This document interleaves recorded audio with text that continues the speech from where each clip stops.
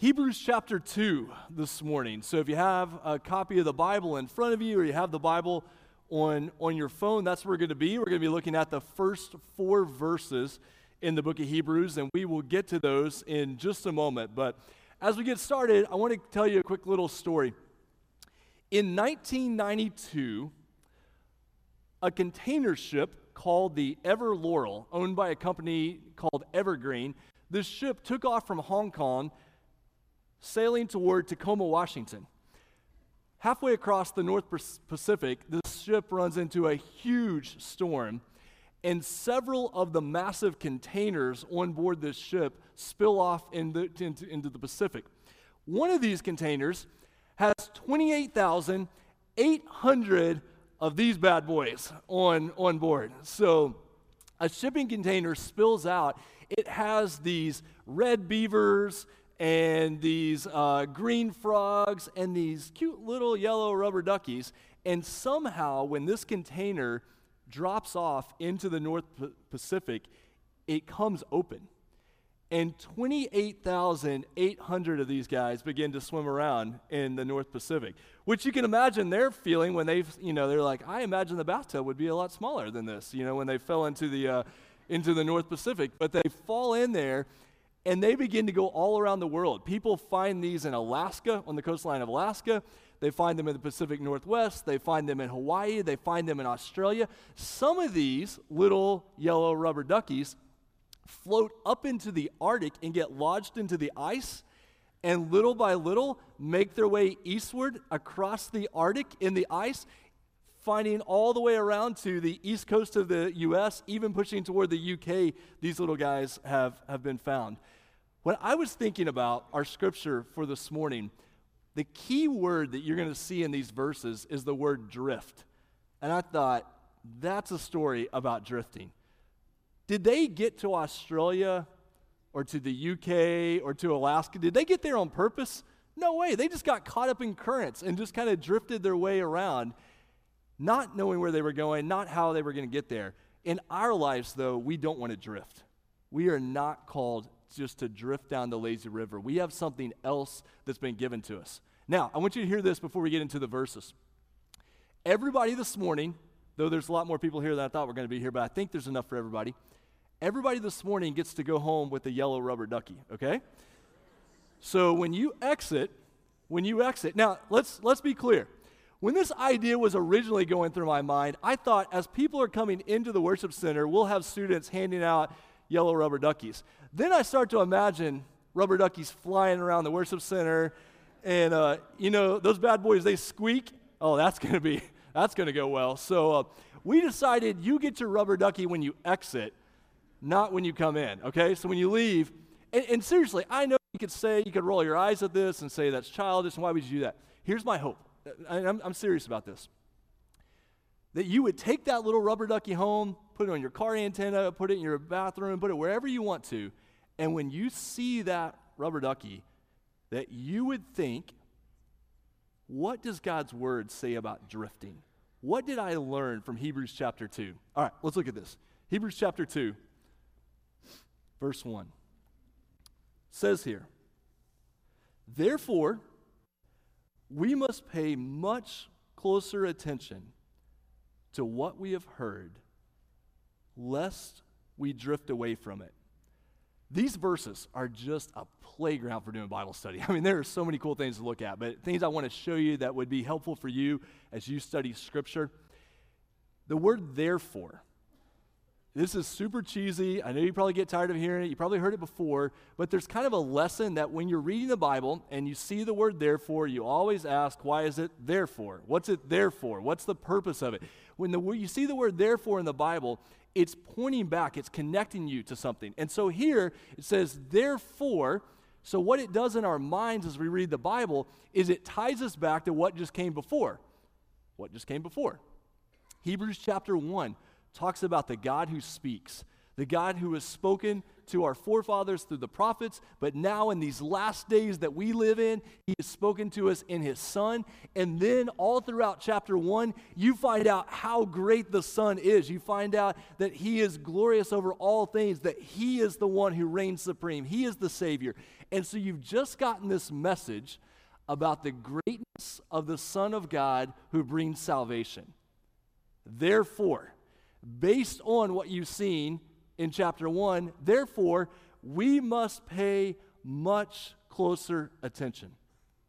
This word for paying attention is what you might imagine to give your devotion, your commitment, but it's a word that can also be used for bringing a ship into the harbor. In other words, it's a word for I have to pay attention. I have to bring something to its goal, to its fulfillment. So I have a purpose, I have a direction for my life, and I need to pay attention to that. I need to keep moving in that direction.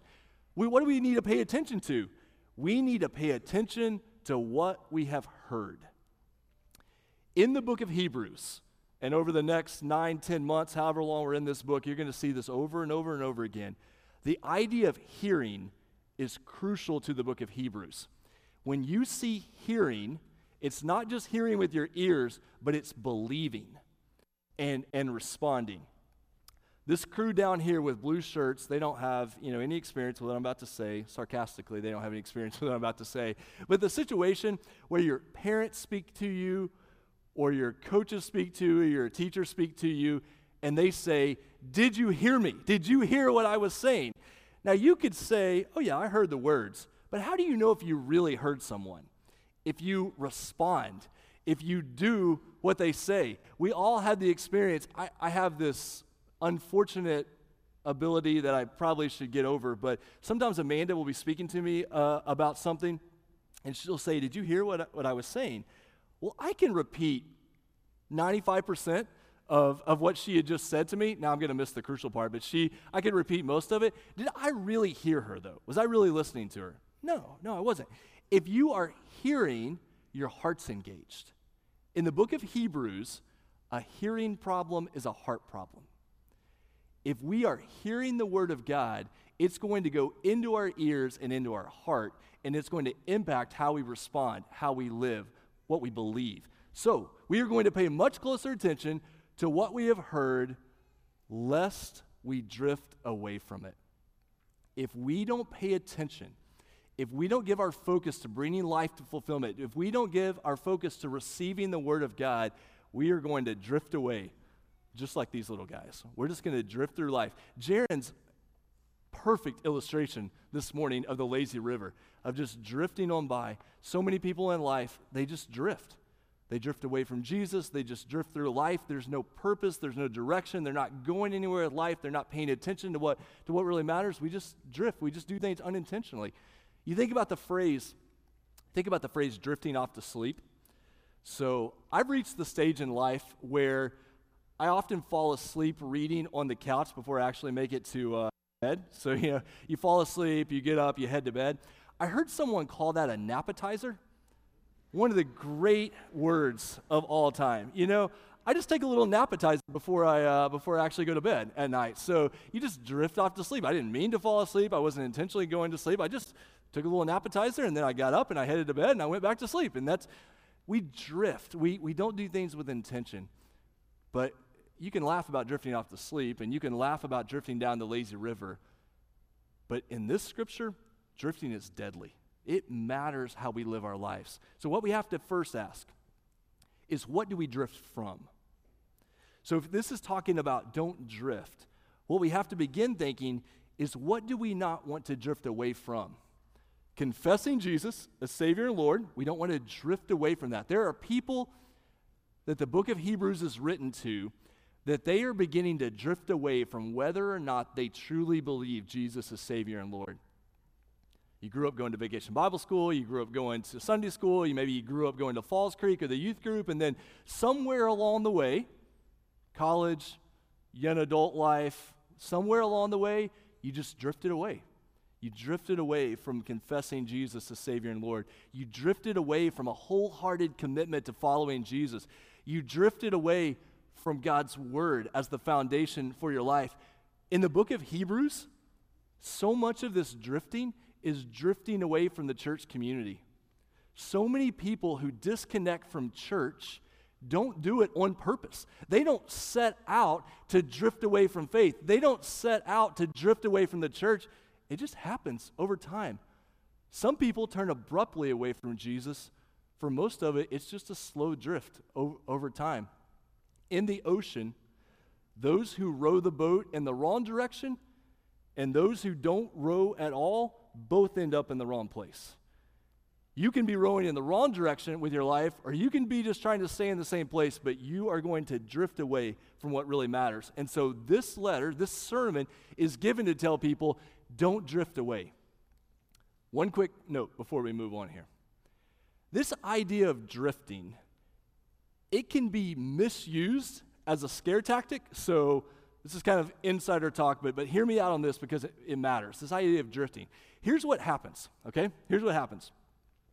You take a particular theological idea or a particular church, a way a church approaches things, and then some group moves hard right on whatever that issue is.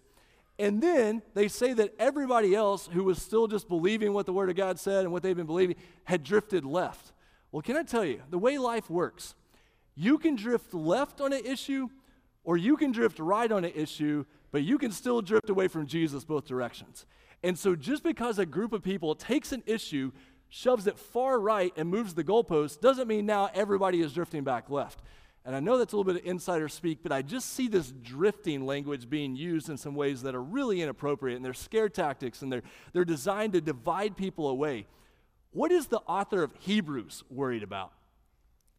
He's worried about if you've drifted away from Jesus as Savior and Lord. He's worried about if you've drifted away from a commitment to obey the Word of God and follow Jesus. He's worried about if you've drifted away from connection with your church community. That's what he is primarily worried about. Now you say, what's the big deal? Like, you seem really fired up about those rubber duckies. I went like, what's the big deal about drifting? Why does it matter? I'm just in high school. I'm only young once. I want to live however I want to live. Or, you know, we have young kids. We're exhausted. Or we're finally empty nest. We got things to do. Or, you know, I'm on an age. I've already done all. Why does it matter if I drift? Well, I'm glad you asked. Verse 2. Why does it matter if you drift? Verse 2. For since the message declared by angels proved to be reliable. You're like, well, what message is that? He's talking about the law in the Old Testament, the message that was given to Moses, that was passed on to the people of God. This is what relationship with God looks like. This is what it looks like to follow God. This is, going back to chapter 1, last week, the role of angels in giving the scripture and pointing to Jesus. So if what they said back there, if that message, it was actually reliable, and don't miss this part, and every transgression or disobedience received a just retribution. Easy for you to say. Received a just retribution. In other words, let me back up and explain this so we don't get lost.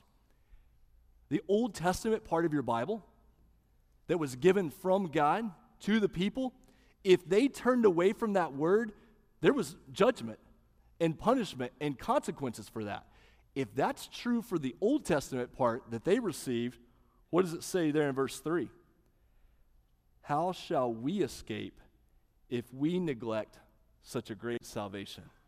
In other words, if Moses gave the law and the people turned against it and they received consequences, what do you think is going to happen to the people that turn away from the Son of God when he comes and brings the gospel? If you neglect this salvation, that brings serious results. This word neglect up here, man, that's a great Bible word. The word neglect here is the word for treating something lightly, as if it has no importance. Now, we neglect things all the time. You guys neglect text messages that we send you all the time. Like, we send them and you don't respond to them. Like, you neglect things. Everybody at home probably has a junk drawer that you just shove things in. It's like the drawer designed not to have to deal with that. Like, let's just put it in there. We neglect that. We neglect things all the time. What matters, though, is the seriousness of what you neglect. You can neglect a text message.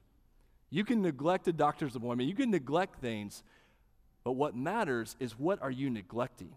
And here the author is saying you cannot neglect the salvation that comes through Jesus. To not pay attention to this is a deadly mistake. What makes the salvation so great? Like, why is it such a big deal? Why would we not neglect this? Well, look at the middle of verse 3. This salvation, it was declared at first by the Lord, and it was attested to us by those who heard. In other words, the reason this salvation is so good is it came through Jesus. And it was passed on through the apostles, and it's been passed on generation after generation.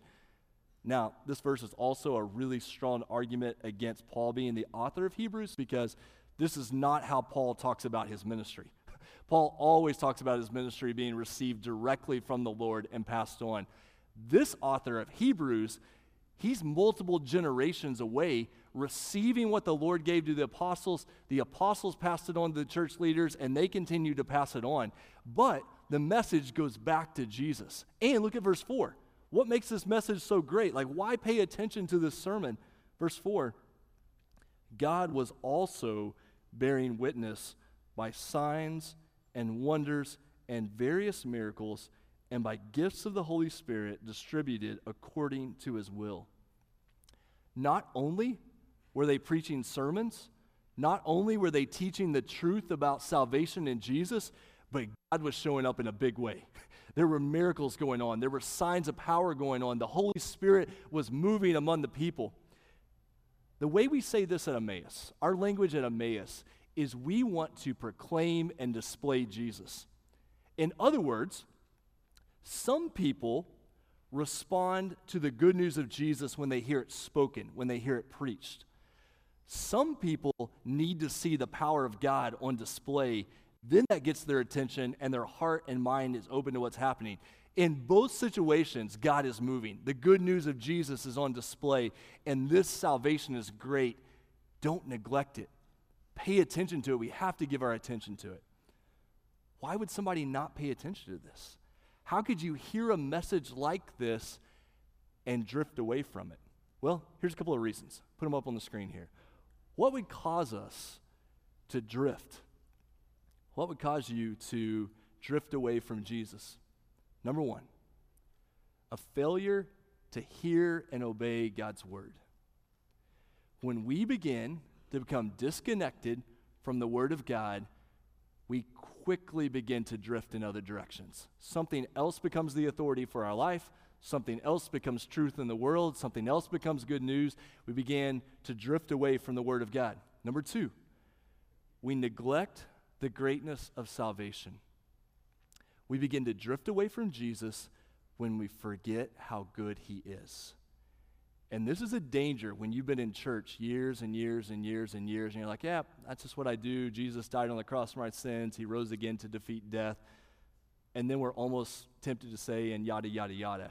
Yada, yada, yada. Are you serious? Like, in sin, I was dead, separated from God for all of eternity, and Jesus came to this earth, took on human flesh, took on my sin that I deserved to pay for, and then rose again from the dead to defeat the power of death so that we will live with him forever. There's no yada, yada, yada in that. Like, that is the great news. That is the good news for all nations, and we would treat it so lightly that we would neglect it and act like it's not a big deal. We live in a world where we're constantly bombarded by information. Like your phone just blows you up with information. Everybody around you gives information. You're just constantly bombarded with information, and slowly but surely we can drift away. Slowly but surely everything else looks more appealing than Jesus. Slowly and surely everything else gets our attention.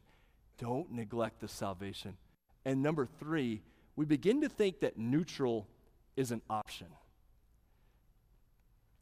If I can just say this as straightforward as possible.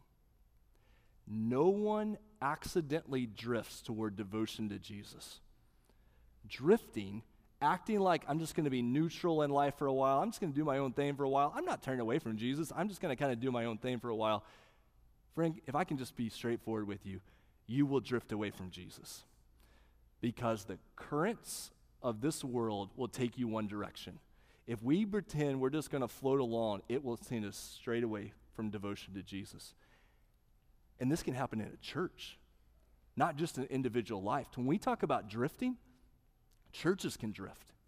Pray for us as a staff. Like we have to stay committed to the Word of God. We have to stay committed to the good news of Jesus. We can't just coast along. When a church starts to coast along, it'll begin to drift in a hurry. Like we have to stay focused. And if I could just say one other piece about this drifting, this happens in marriages as well. A lot of marriages break down not because there was like some massive immediate thing that happened, but just month after month, year after year, you slowly drift apart. Drifting is not only deadly in a church, it's deadly in a marriage, in a family. If you find yourself drifting, you say, we have to come back. We have to come back to Jesus. We have to come back together. Don't go through life drifting because it's serious. There's a warning here. I don't know how you want to handle this personally in your Bible. Students, this is going to be hard because I know some of you have your phones, some of you have a hard copy of the Bible. But I want to put something in front of you that's important for the book of Hebrews. The book of Hebrews is famous, or you could say infamous, because it has 5 warning passages in it. I'll give them to you, and then I'll email them out, because if you don't get them written down, I totally understand that. In the first page of the book of Hebrews in your Bible, it's probably a pretty good place to jot it down or make a note in your phone, but there's 5 warning passages in Hebrews. Hebrews 2, Hebrews 3, Hebrews 6, Hebrews 10, and Hebrews 12. So it's 2, 3, 6, 10, 12. 2, 3, 6, 10, 12. The reason you need to know this is because these passages, they cause a lot of confusion. There are entire denominations built on differences of opinion about what's going on in these warning passages in Hebrews. What it boils down to, let me just boil it down to you and make it as simple as I can. Here's the issue. The warning that the author of Hebrews is giving is he's saying that you can be saved and then lose that salvation, that drifting away from Jesus means I was a Christian, I was saved, and now I'm no longer saved, or is the warning he's giving that the person who drifts away was never actually a Christian to begin with? Now, there's a ton of theology wrapped up in there, all kinds of ideas that are going on here. The way to understand this, the way to make sense of this, is to remember this is a sermon, okay? To remember this letter that you have in the Bible is being given as a sermon. When I stand up here and do my best to give the Word of God to you, I know that in a room like this are committed followers of Jesus that could do 100 times better than I'm doing right now. Like, you love Jesus, you know your Bible, you're committed, and you're in it all the way. There are people in here that were drug here and could care less about being in this room right now. Like, I'm Charlie Brown's teacher up here. Like, it just does not matter. No interest in the gospel. I realize there are people in that. There's also people in the middle who are struggling with their faith, who are like, I'm not sure. Like, there are people here that maybe think they're a Christian, but they've never trusted in Jesus. Or there are people in here that are Christians and they're just really struggling with their faith. Hear me out on this. This will be helpful for you, I hope. The way these warning passages work is they reveal what kind of faith we have in our lives. These passages are given in such a way that some people are going to hear them and realize, oh man, I've never trusted in Jesus before. I've been faking it this whole time. I've just been drifting along. I've never trusted in Jesus. I was going the wrong way and I was headed to hell. And God got my attention and I'm going to give my life to Jesus. Other people, they hear these warning passages and man, it gets their heart. And they're like, I've been drifting through life. I'm drifting away from Jesus, but I know I'm a Christian. Like, I need to turn back and reconnect with my faith. Either way, though, these passages get our attention. And they are a warning that this is not a joke. They are a warning that this matters. And we are going to give our attention to it. We're not going to neglect it. And we're not going to drift away from it. So what do we do? How do we battle against this? Well, I'm glad you asked. The word is devote. Now, that's the face of someone that's going somewhere, all right? That's the face of someone that has purpose and a destination, and they're going to make a difference in the world right there. They are devoted. When you get your little rubber ducky, when you leave, you take it home. Okay, small apology. I didn't want to spend a lot of the church's money on these rubber duckies, and so I didn't look closely at the Amazon site when I was purchasing them. We got some very, very small rubber duckies, okay, like that. So I apologize for that, but they're fun. Take it home and write the word devote on it. Write the word devote on it. And in your mind, what you are thinking every time you see that thing is, I refuse to drift through life. I will not drift away from Jesus. I will not be apathetic about faith. I'm not just going to ride the lazy river. I am going to devote myself to salvation. I'm going to devote myself to the Word of God. I'm going to devote myself to the work of the Holy Spirit. I want to see the power of God on display, and I am going to devote myself to the Church of Jesus Christ. I'm going to do that. I'm not going to drift. I'm going to devote myself to what matters most. Here's the response. If someone was to ask you this morning, which of these two words describes your faith and your life? Are you drifting? Are you drifting? Like, if someone was to get a picture of your life, are you drifting away from Jesus? Are you just going through the motions? Are you just kind of drifting? Or are you devoted to Him? Students, there are currents in our culture and world that want to take you one direction, just like Jaron said. And if you drift, they will take you toward destruction. I know that sounds like an old guy angry, but it is true. They will take you to destruction. But if you will devote yourself to Jesus, there's salvation and hope and life and joy and peace that goes beyond anything this world could ever provide. What direction is my life going? And have I ever truly trusted in Jesus for salvation? Do I know what that looks like? Would you bow your heads? Let's pray together. We're going to sing that song again that we sang earlier. I want you to think about God's work in your life. Think about what the Lord is doing in your life right now. If you had to pick a word, drifting or devoting, like which of those two words describes your life right now? And if you find yourself drifting away from church, drifting away from the Bible, drifting away from Jesus, what you have this morning from the Bible is a kind warning from the Lord. Not me. I'm not angry with you. I love you. We are doing this together. I need this warning. But if you're here and you're drifting away, this is a warning to turn back to the one who loves you and who gave his life for you, that you would devote your life to Jesus. That when we hear the word of God, we wouldn't neglect it, we would respond. And if you're here this morning and you have questions about salvation, you don't know truly if you would go to heaven when you die, if you don't know what it means to be saved, during this song, let me invite you to come. I'd love to pray with you. I'd love to talk with you. Whatever you're facing in this room, use this as a time of response. God, we give this to you. We sing these words because we believe them. Help us to devote ourselves fully to Jesus because He has won the victory. We do not have to be afraid. We pray this in Jesus' name. Amen.